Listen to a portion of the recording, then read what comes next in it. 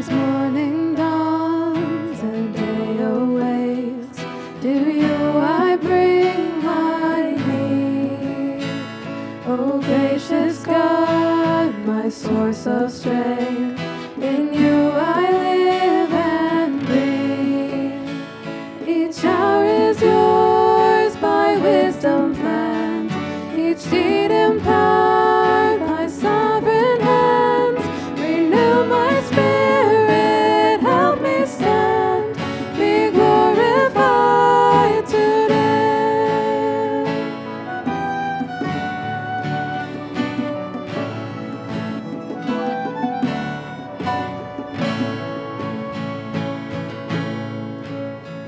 As day unfolds, I seek your will in all of life's demands. And though the tempter tries me still, I cling to your commands. Let every effort of my life display the matchless worth of Christ. Make me a living sacrifice, be glorified today.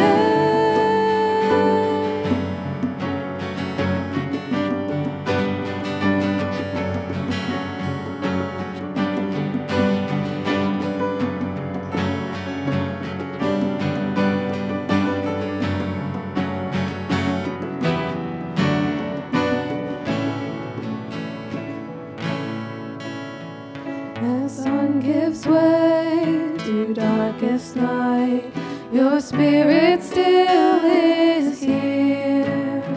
And though my strength fades like the light, new mercies will appear.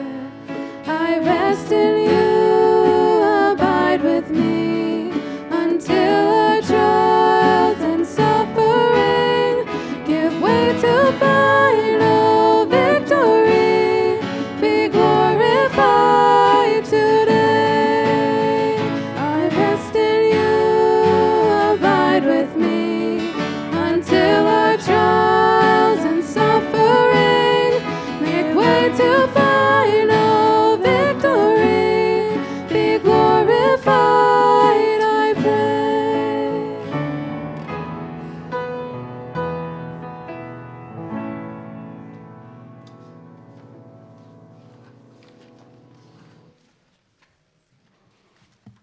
Good morning. Welcome to Christ Church. We're so glad to have you worshiping here with us this morning.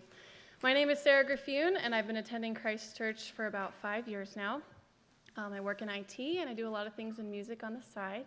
And one of those things is being the choir director here at church.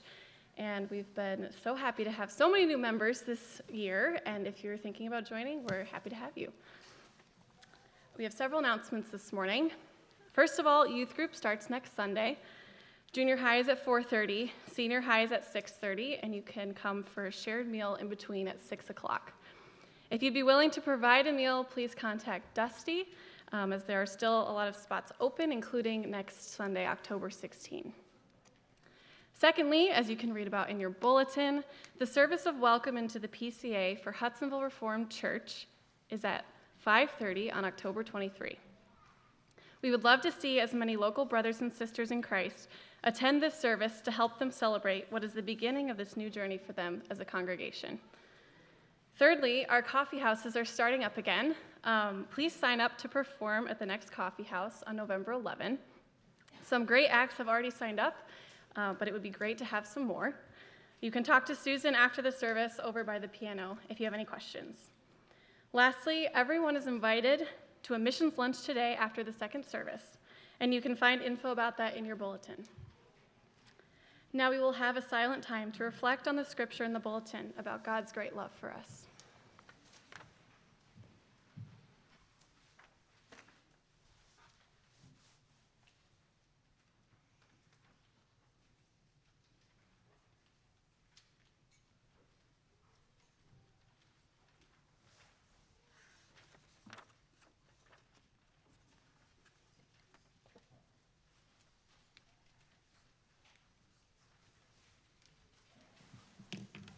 Good morning. My name is David DeYoung. I'm one of the elders here at Christ Church, and our call to worship comes from Isaiah 54, verse 10.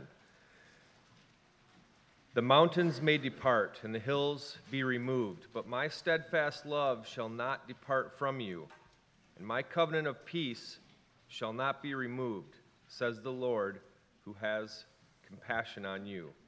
We'll stand and sing hymn number 281, the red Trinity hymnals underneath your seats.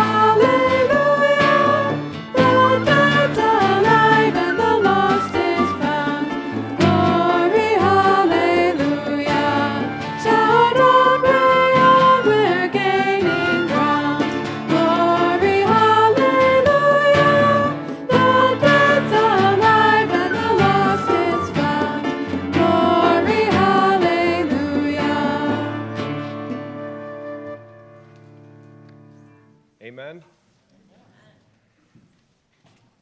Father, we approach you this morning, and we know that we have many distractions, anxieties. We ask, dear God, that you would remove those from our hearts and our minds and help us to focus on worshiping you, the one who is worthy of worship. In Jesus' name we pray, amen.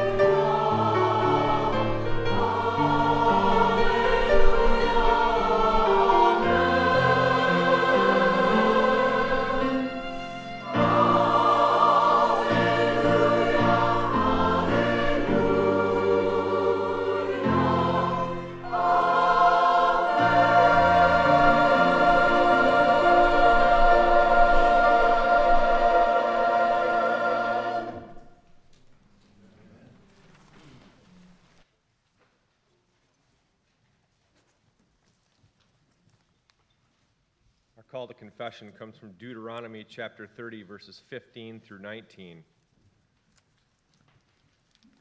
See, I have set before you today life and good, death and evil.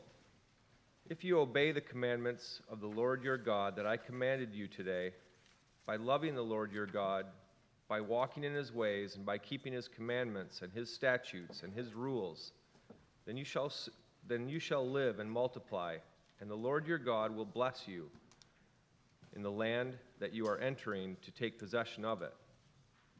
But if your heart turns away, and you will not hear, but are drawn away to worship other gods and serve them, I declare to you today that you shall surely perish, and shall not live long in the land that you are going over the Jordan to enter and possess.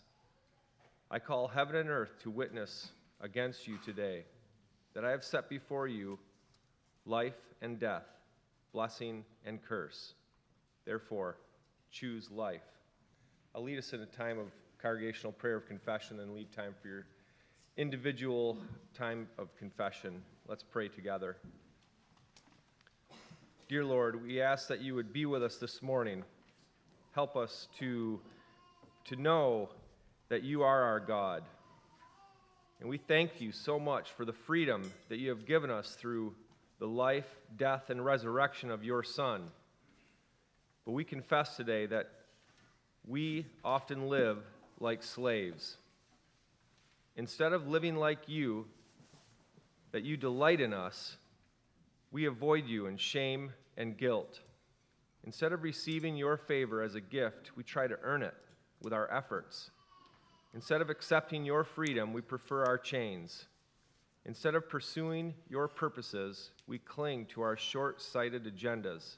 Forgive us, embrace us, and cleanse us. Heal us, dear Lord. And we ask this in Jesus' name.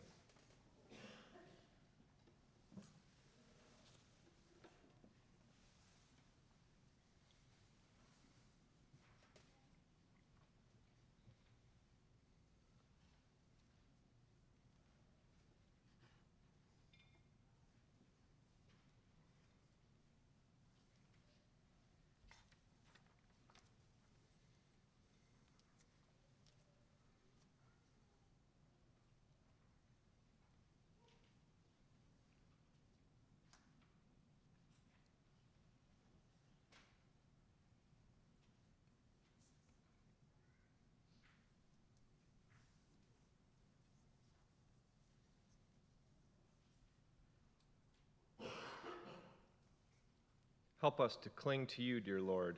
In Jesus' name we pray. Amen. Our declaration of forgiveness, Romans 8, verses 10 and 11. If Christ is in you, although the body is dead because of sin, the Spirit is life because of righteousness. If the Spirit of him who raised Jesus from the dead dwells in you, he who raised Christ Jesus from the dead will also give life to your mortal bodies through his Spirit who dwells in you.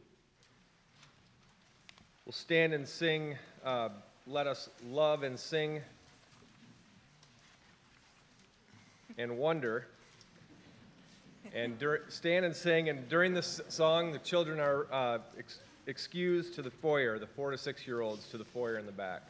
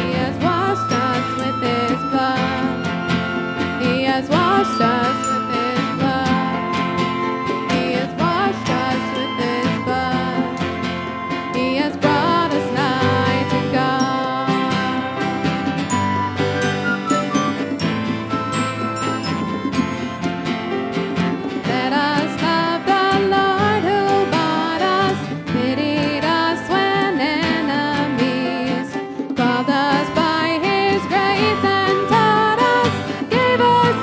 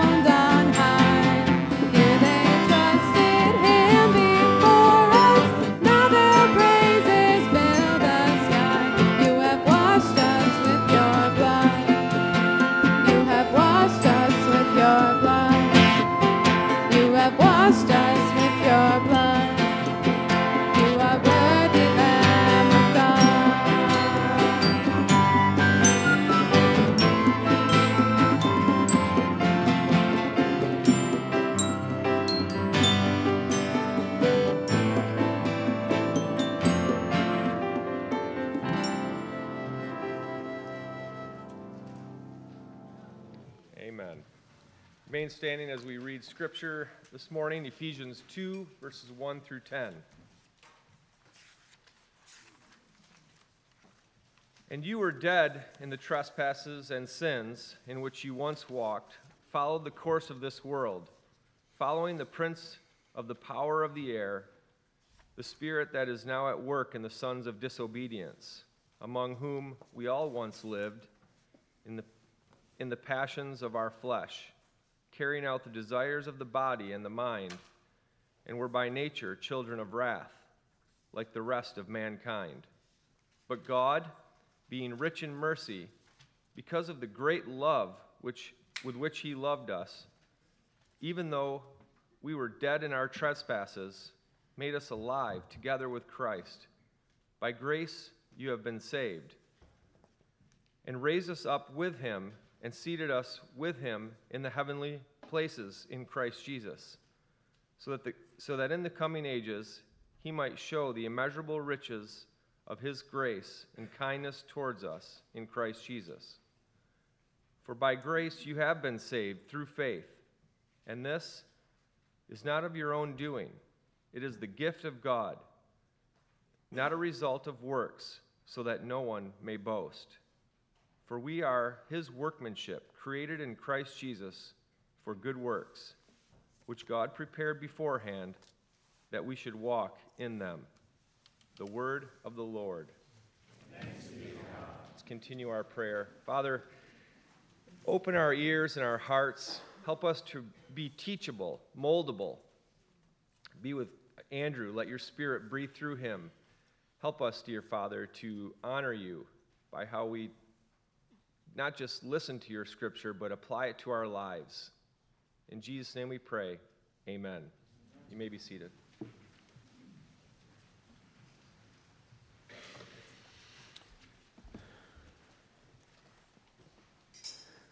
Well, welcome back to Ephesians, where we are continuing to look at this book, this letter that the Apostle Paul wrote back to the church in Ephesus. And you remember we said that it likely wasn't only for the church in Ephesus. In fact, we're pretty sure it was meant to be sort of a circular letter that was for all of the churches in that day. And in it, he really wants to dive deep with them, especially in these first 3 chapters, into the truths that animate their life. You know, we're calling it a feast to enjoy. It's like pulling up to a Thanksgiving table that's laden with food and just digging in and drawing the life, the sustenance, the joy, all that comes from such a feast. And so we spent a lot of time in chapter 1 sort of working through, starting with God, working through the heavenly places and God's designs for the world, for the earth, for his people, how it comes to fruition in the person of Jesus Christ. You remember last week we saw that he made this triumphant statement about the victory of Christ, who Christ has been raised and he has been seated far above all rule and authority, power and dominion, above every name that is named, not only in this age, but also in the age to come. And he put all things under his feet and gave him as head over all things. I mean, these are incredible claims.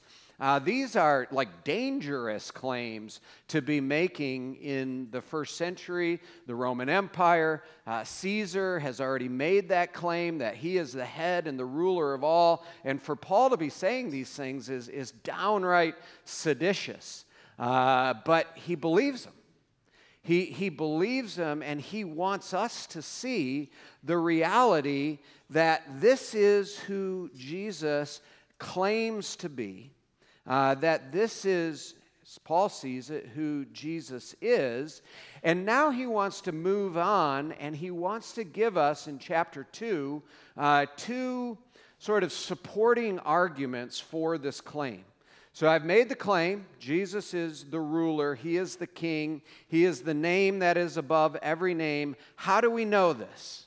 We know it for two reasons. In verses 1 to 10 that we're going to look at today, we know it because of the reality that Jesus has brought about in individual people.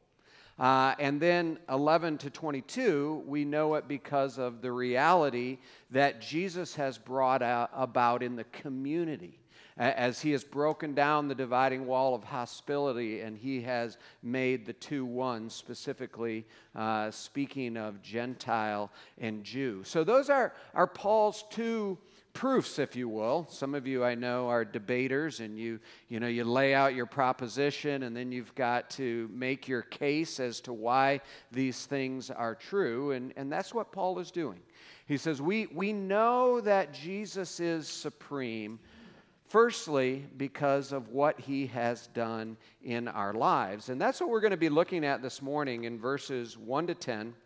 In many ways, this is such a heartbeat passage for the New Testament, for the gospel itself. It's a passage that really tells us a lot about what it means to be a Christian. Some of you, I know, have been Christians a long time. It's good for us to just sit back and to think about it and say, okay, what are we saying about ourselves if we're claiming to be a Christian? Paul is going to lay that out for us here this morning. Some of you maybe hear Christian and you think about all sorts of crazy things, different things that are in the media and, politics. And is that what Christians are? Is this, But here Paul is really laying it out. He says, this is what it is to be a Christian, and I want to explore it with you this morning. The first claim that Paul makes, and this is verses 1 to 3 here in chapter 2, is that everybody, including Christians, start out being really dead. You see that here in these verses. You were dead in the trespasses and sins in which you once walked, following the course of this world, the prince of the power of the air, the spirit that is now at work in the sons of disobedience, among whom we all once lived in the passions of our flesh, carrying out the desires of the body and the mind, and were by nature children of wrath, like the rest of mankind. So you hear the inclusive language there. Everybody is involved in this. Everybody suffers from this condition that Paul calls death. And there are two aspects to it that I want to highlight for you. The first is its foulness. The foulness of death. I don't know how much some of you have been around death. Maybe it has been in your professional life, doctor, mortician, I don't know. Some of you maybe have it on the farm. We were out at a farm this past weekend, and you're just brought, face to face with so many of life's things that we try to hide away, like urine and all these different things. It's there in full color in the farm. Same thing is true with death. We oftentimes as a culture try to hide away these unpleasantries, but they're reality, and Paul wants us to see it. And he wants us to understand that it is a foul thing. You get a sense of that as we read through the language here. You're following the course of this world, following the prince of the power of the air. Who is that? That he is talking about here. Here he's talking about the enemy, the Satan, the Satan, this one who has set himself up against God. And we see that Satan has a certain realm in which he is able to do his worst, as it will, while we are waiting for Jesus to come again. And he's saying he is at work creating this foul, death-like symptom that we all are undergoing. We're following him, the prince of the power of air, the spirit that is now at work in the sons of disobedience, among whom we all lived in the passions of our flesh. Now, immediately we read that and we think, oh, I know what that is. This is illicit sexual behavior. This is greed, debauchery, all of these different things. And yes, it is those things, but it's more than this thing, more than those things as well. Carrying out the desires of the body. It's actually the same word, flesh, but flesh is used in different ways in the Scriptures. So when he uses it earlier in chapter 3, the passions of our flesh, he's talking about, we've got these three great enemies, the world, the flesh, and the devil. So our nature. He's talking about that earlier, but here I think the translators get it right. He's talking about the desires of the body and the mind. And Paul helps us to understand here is that our orientation when we come into the world as a result of being children of Adam, our orientation is one of rebellion. It's one of wanting to go our own way. It's one of setting ourselves on the throne of our own heart. We are our own captain, master, ruler of our fate and destinies, and we are the ones that set the course in life.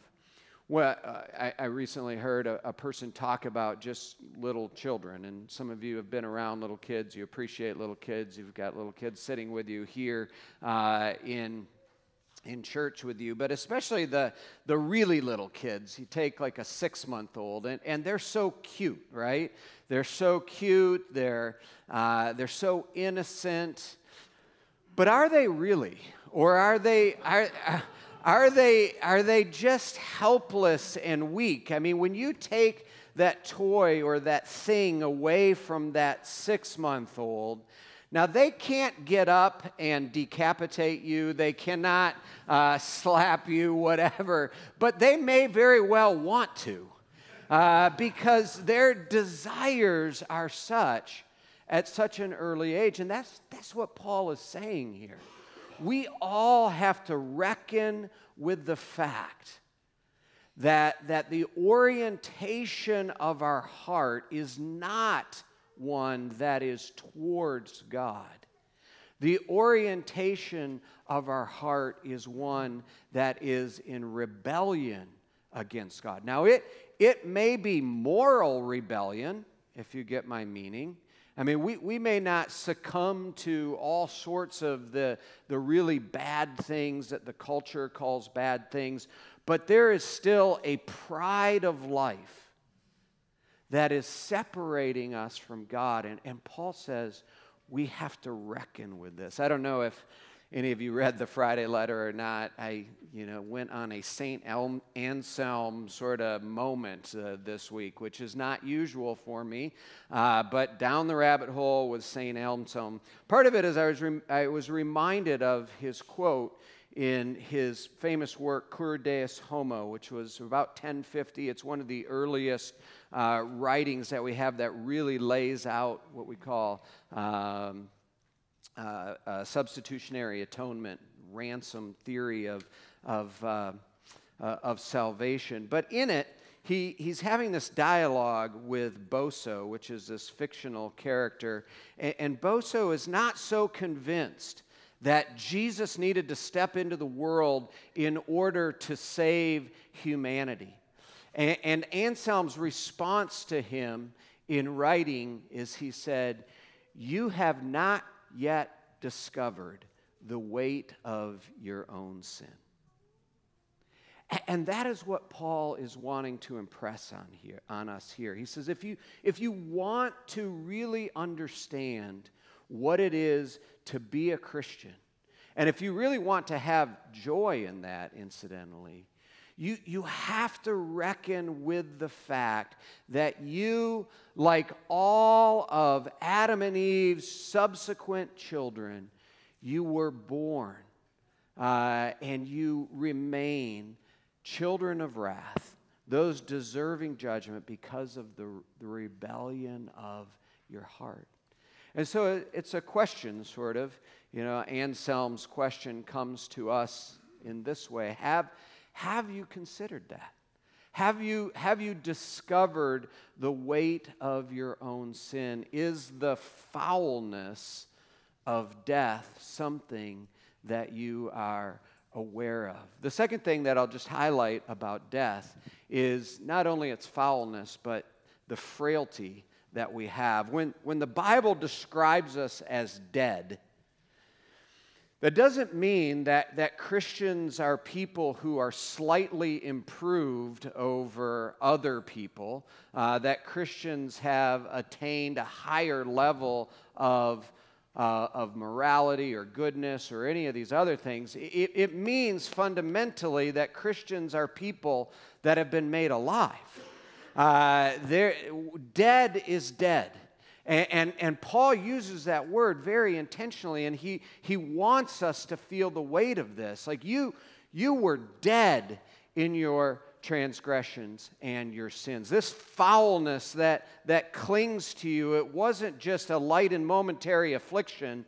It is something that has crippled you, that has made you unable to respond, to hear the summons, to rise up and to go. There was, about 10 years ago, there was a midfielder for the Bolton Wanderers of the English Premier League. His name was Fabrice Muamba. He was Congolese born, was raised in England, played soccer all of his life. He was about 23 years old. They were playing the Tottenham Hotspurs. I'm not a soccer fan, so I had to educate myself on some of these things. I know some of you are like, yeah, go Spurs. But they were playing the Tottenham Hotspurs at White Hart Field, about 35,000 very fanatic English soccer fans there. And as he was running, they were about 41 minutes into the half, as he was running, Muamba fell. And he didn't fall like you trip and fall and you put out your arms to break your fall. He fell like a tree trunk. At least that's how his doctor described it. His doctor saw him fall and ran right out there right away. There was a group of people, both from the medical teams from both sides came and started to work at him. Everybody started to get a little bit nervous. They didn't know what was going on, but then they realized that Muamba was down and something very serious was happening. And it was so serious, he had the most, it's said that it's the most public cardiac arrest ever. He went down, his heart stopped. They were doing everything they could to revive him.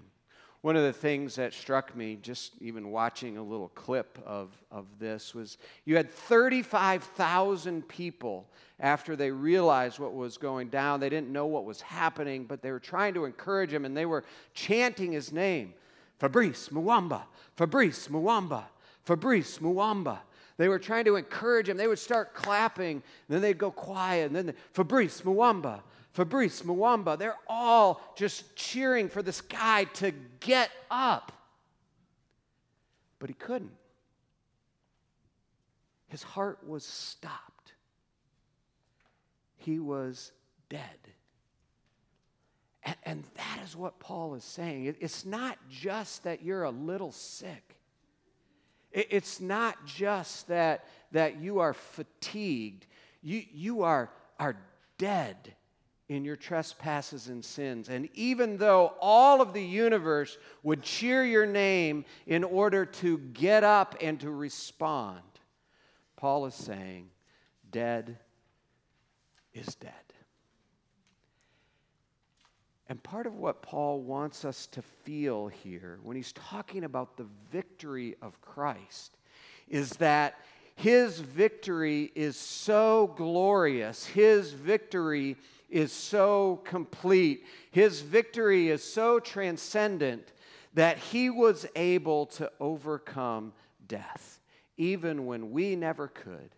And all the cheering of the universe would never help us. And that is where Paul goes next, beginning in verse 4. He says, but God God. We were dead in transgressions and sins. We were liable to the wrath of God with all of mankind. But God, this has always been Paul's sort of mode of doing theology. He starts with God.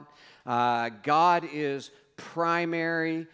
God is the one who works, and God is the one who works in making us alive. For not only does Paul say, were we really dead, but he also says that we are truly alive. But God, being rich in mercy, because of the great love with which he has loved us, a lot of these coming back from chapter 1, even when we were dead. So the fact that we were foul and frail didn't stop God from seeing us, didn't stop God from loving us. Even when we were dead in our trespasses, God made us alive together with Christ. By grace you have been saved, and he raised us up with him and seated us with him in the heavenly places. How is it that we are Christians? What is it to be a Christian? A Christian is somebody who was dead but now has been made alive together with Christ.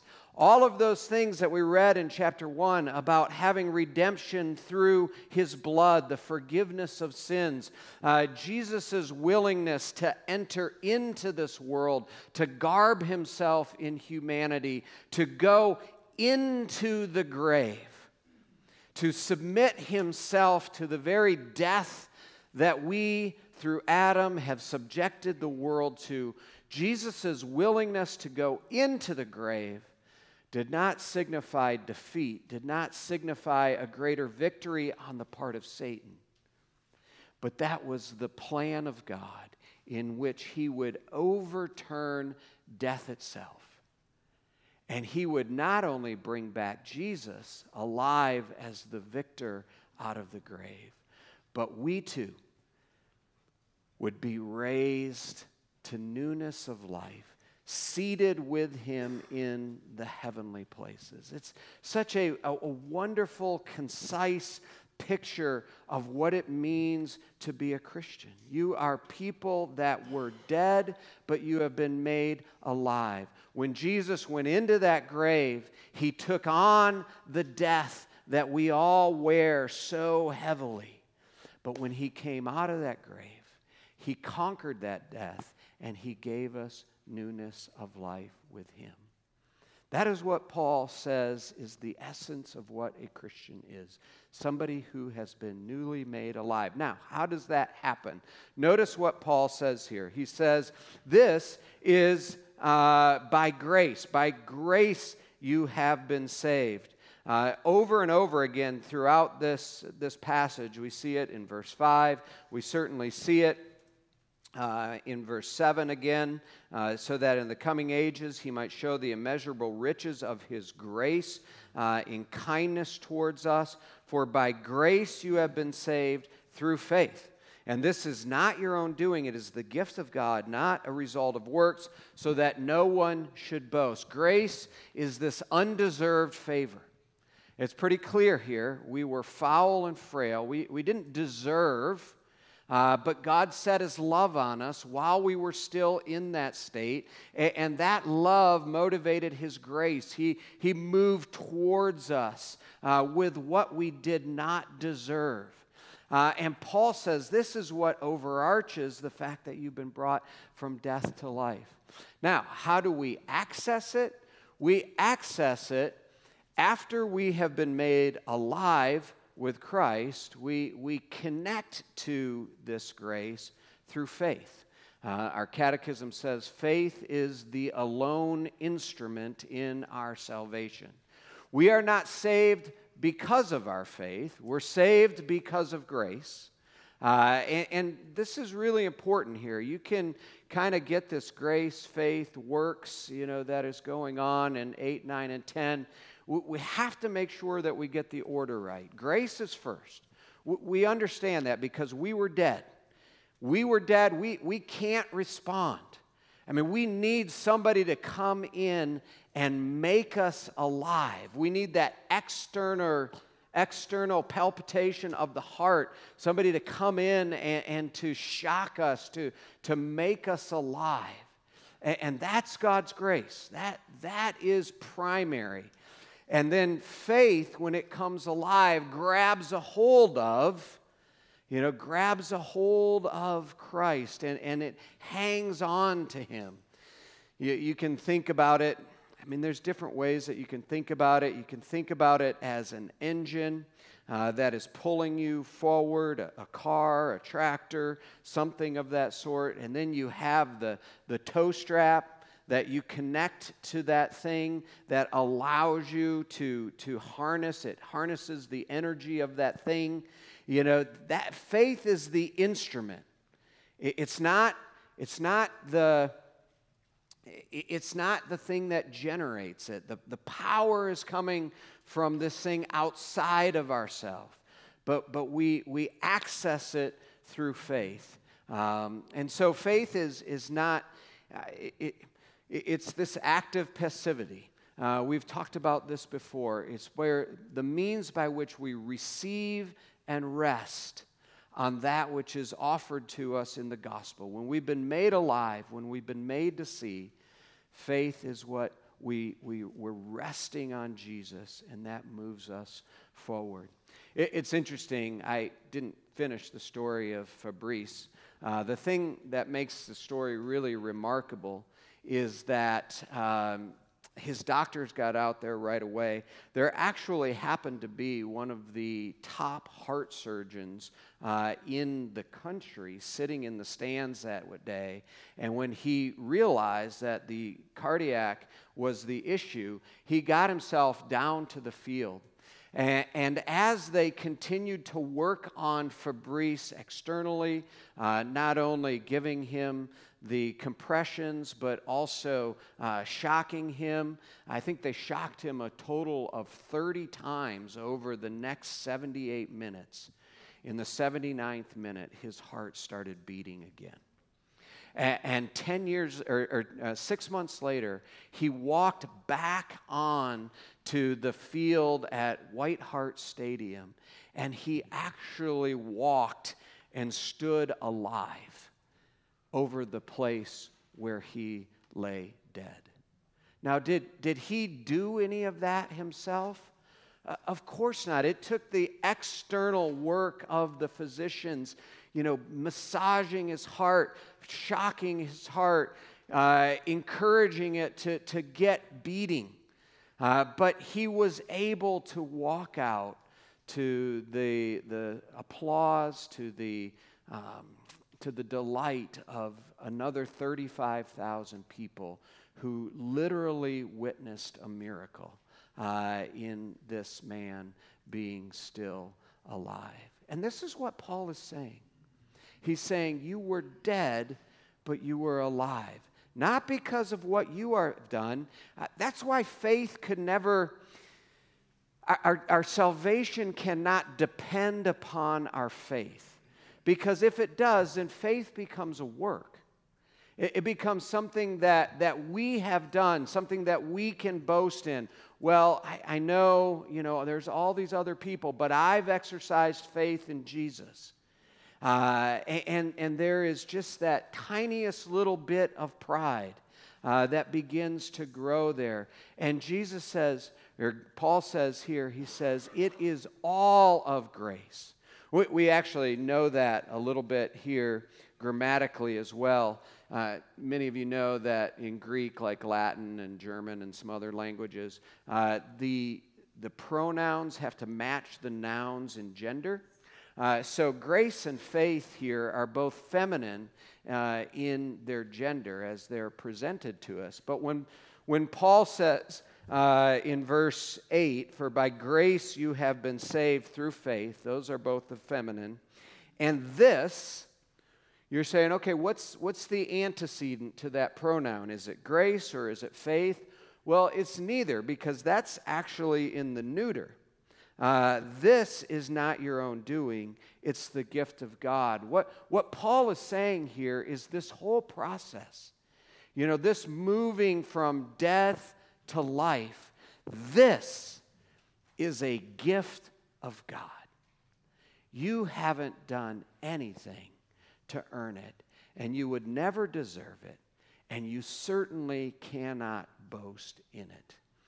This is one of the things I know that is really hard as we think about, the way Christians often portray themselves in this world as folks that are better than others, better than because they have achieved something. But Paul wants us to understand that such is the victory of Christ. So complete, so total is the victory of Christ that we cannot claim anything. We were dead, and you've been made alive. Now, some of you may be saying, well, what does that mean for me? I mean, I don't know where I am. Am I dead? Am I alive? What does that look like? How do I access this? I mean, I've seen churches where they have altar calls, and what is it that I have to do? Here's what I would say to that is, one, just pay attention to your own spirit. And by that, just the thoughts of your own heart. Have you considered the weight of your sin? If that is something that you wrestle with, and maybe you are tending to deny it, maybe it's something that leads you to despair, but if there is a sensitivity to the foulness of the death that is clinging around you, that is not natural. That is something that is born of the Spirit. And if we pay attention to that, and particularly if we pay attention to that and we bring that to Christ, we talk about that as prayer, just opening up your heart to the God of the universe, saying, I see this here, and I don't know what to do about it. I've lived with it. I've tried to deny it. I've tried to put it away. I don't know what to do about it. That's a prayer that God is willing to answer. And then you're going to begin to see what it is to be made alive, because God comes to us and He helps us to see that it's a burden that we don't have to bear. It's a burden that Jesus has borne in our place. It's a burden that Jesus has done away with, and His invitation is by faith, to receive and to rest on the finished work of Christ. And that's the invitation. And that's what it means to be a Christian. This is why Christians should be the humblest of all the people on the earth, because we know the foulness of our sin. We know what it means to be dead. We know our frailty. We know our inability. And we know it was only Christ. So Paul can say, if you're going to boast about anything, boast in Christ. And it's in His finished work. The last thing that I want us to see here, and it's primarily verse 10, is that we were really dead. We are now truly alive. These are Christians. And they are presently living as His workmanship. The word there in Greek is poema, from which we get the word poem. Maybe if you want to translate the idea of what Paul is saying here, he's saying you are now His masterpiece. You are the work of art that displays His glory. And now it's not a finished work of art. It's a work of art that is still undergoing the brushes and the chisels and, all of those things that go into a work of art. And we know that sometimes the colors that get woven into a picture before it's finished are very dark.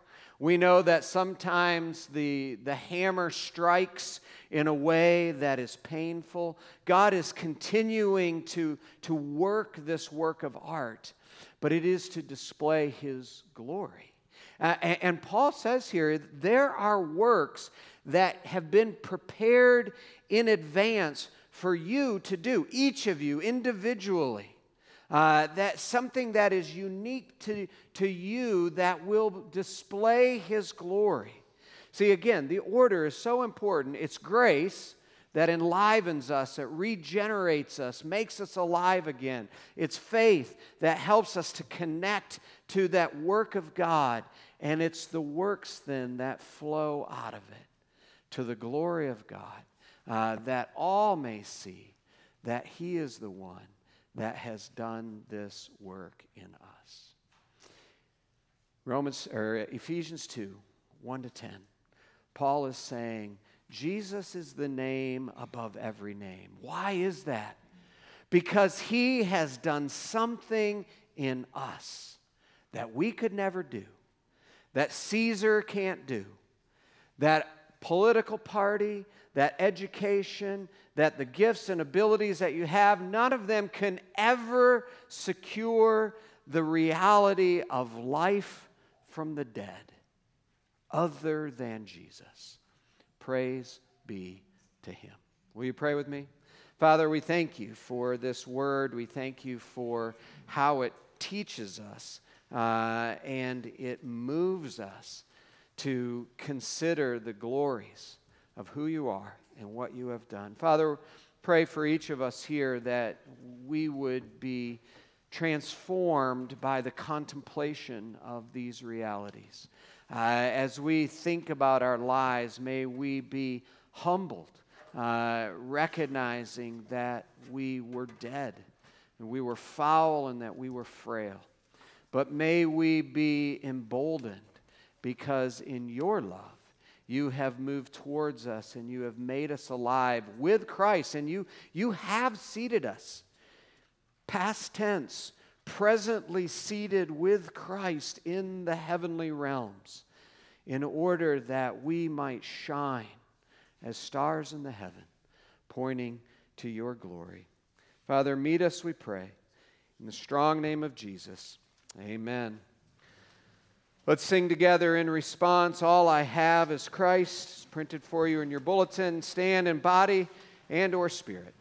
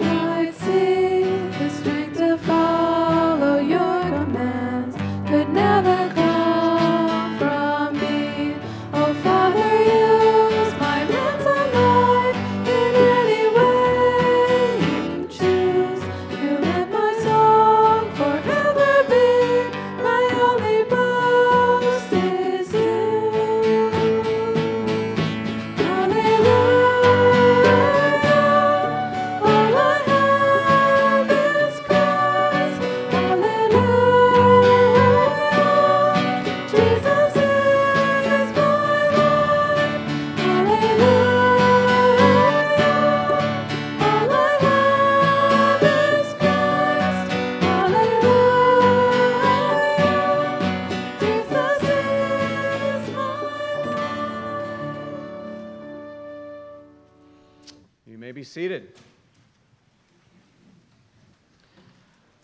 Welcome to everybody that is here. We're glad that you are here this morning. There are red friendship pads that are on the end of each row. You can take them down, pass them down and back again, fill out the information requested. Love to get to know you better. Time of fellowship afterwards. We've Adult Institute, Sunday School for all ages. We'd love to have you stay. This morning we have the opportunity to be greeted by the Bilesmas, Reverend Greg and Becca Bilesma. They are going to share with us a little bit about the work that they are doing. They are new to our Christ Church community, so I don't know them.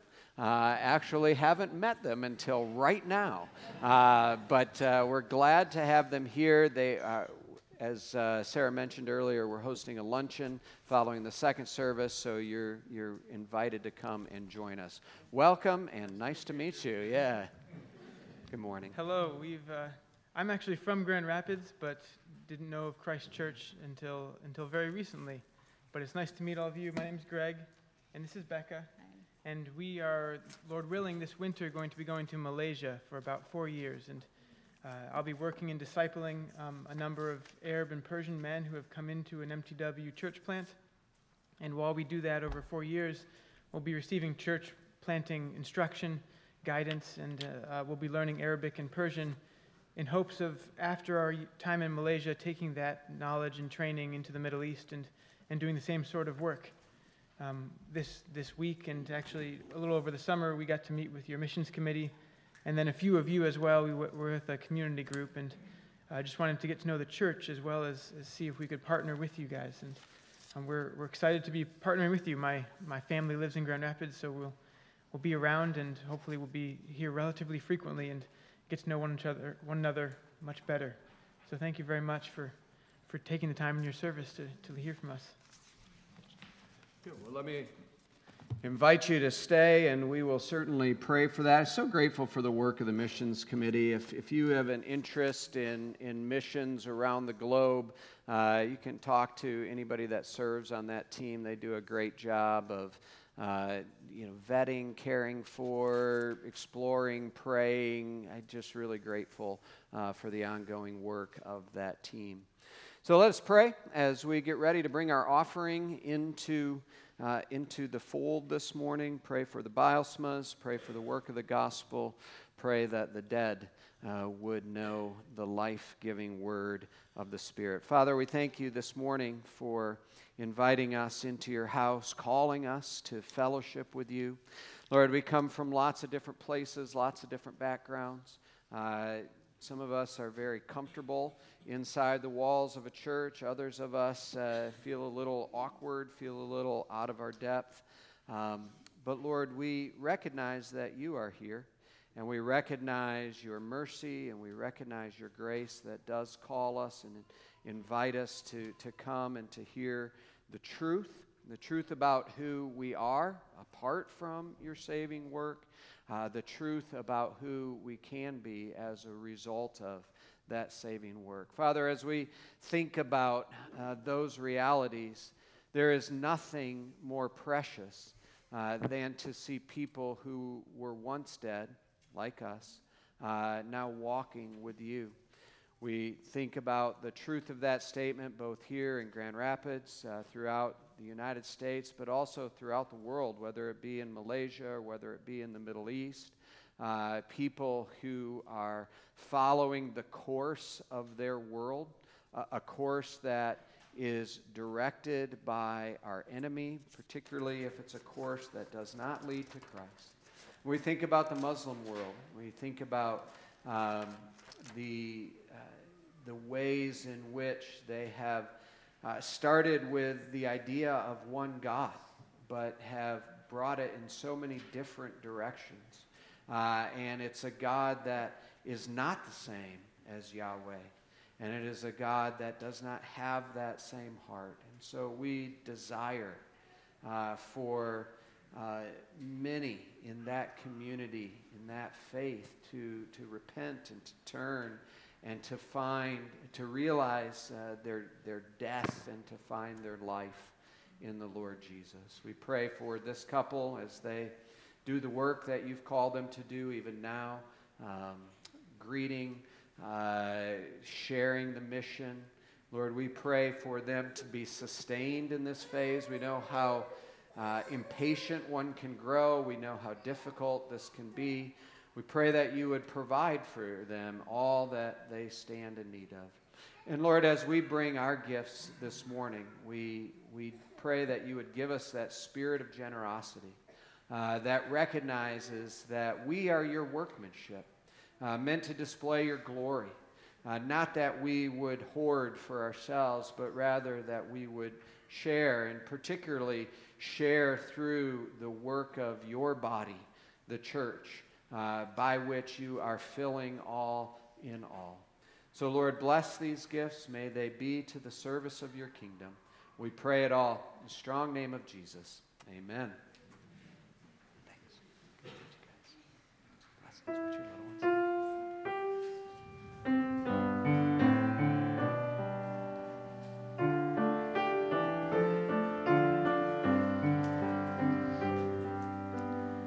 Weak and wounded sinner, lost and left to die. Raise your head, for love is passing by. Come to Jesus, come to Jesus, come to Jesus and live. Now your burden's lifted, cared far away, and precious blood has washed away the stain. So sing to Jesus, sing to Jesus, sing to Jesus and live. Like a newborn baby, don't be afraid to crawl. Remember when you walk, sometimes we fall. Fall on Jesus, fall on Jesus, fall on Jesus and live.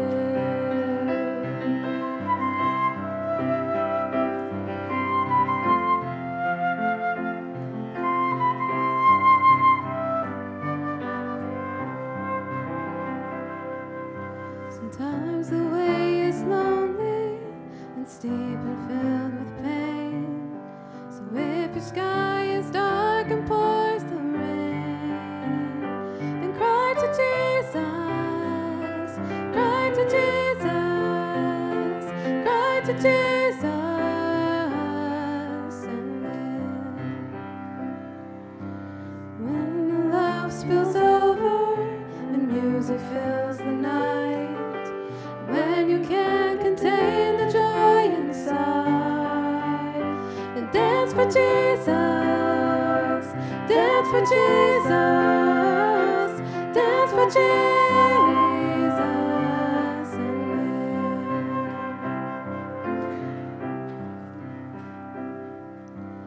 live. With your final heartbeat, kiss the world goodbye. Go in peace and life and glory side. And fly to Jesus, fly to Jesus, fly to Jesus and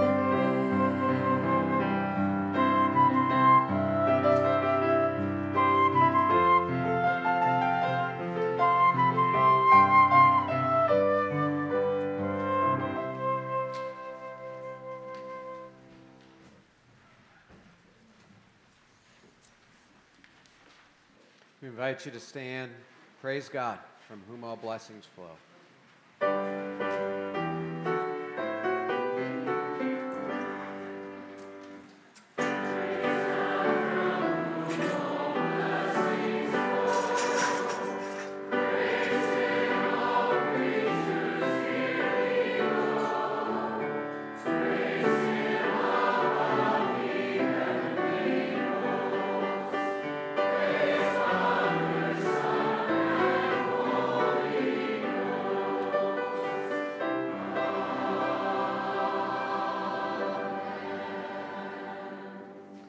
And now may the God of peace, who brought again from the dead our Lord Jesus, the great shepherd of the sheep, by the blood of the eternal covenant, may he equip you with everything good, that you may do his will, working in us that which is pleasing in his sight, through Jesus Christ, to whom be the glory forever and ever. Go in that peace. Amen.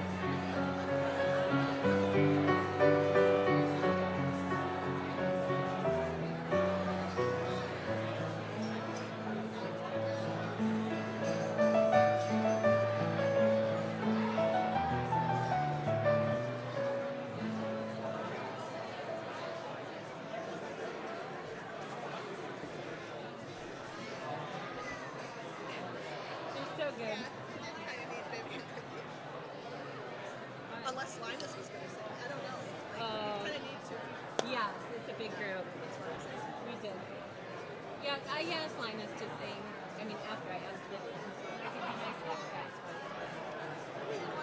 He didn't want to, and he's just so busy at school. Yeah. He slept in the chair last night with his sack strapped around his neck. We had to be here at like Yeah, I know. 7. You know he's capable already. Yeah. I actually, Judah's home this week, and I asked him to sing. Or play bass or something. But he was, He wanted to sleep in. I don't know if he was at, like a gig or something. He's tired. Yeah. I sent him a text, and I'm like, we left you a car. So, we'll see. He might show up. Oh, for the second service, yeah. Yeah. I think he's going to sing. No. No.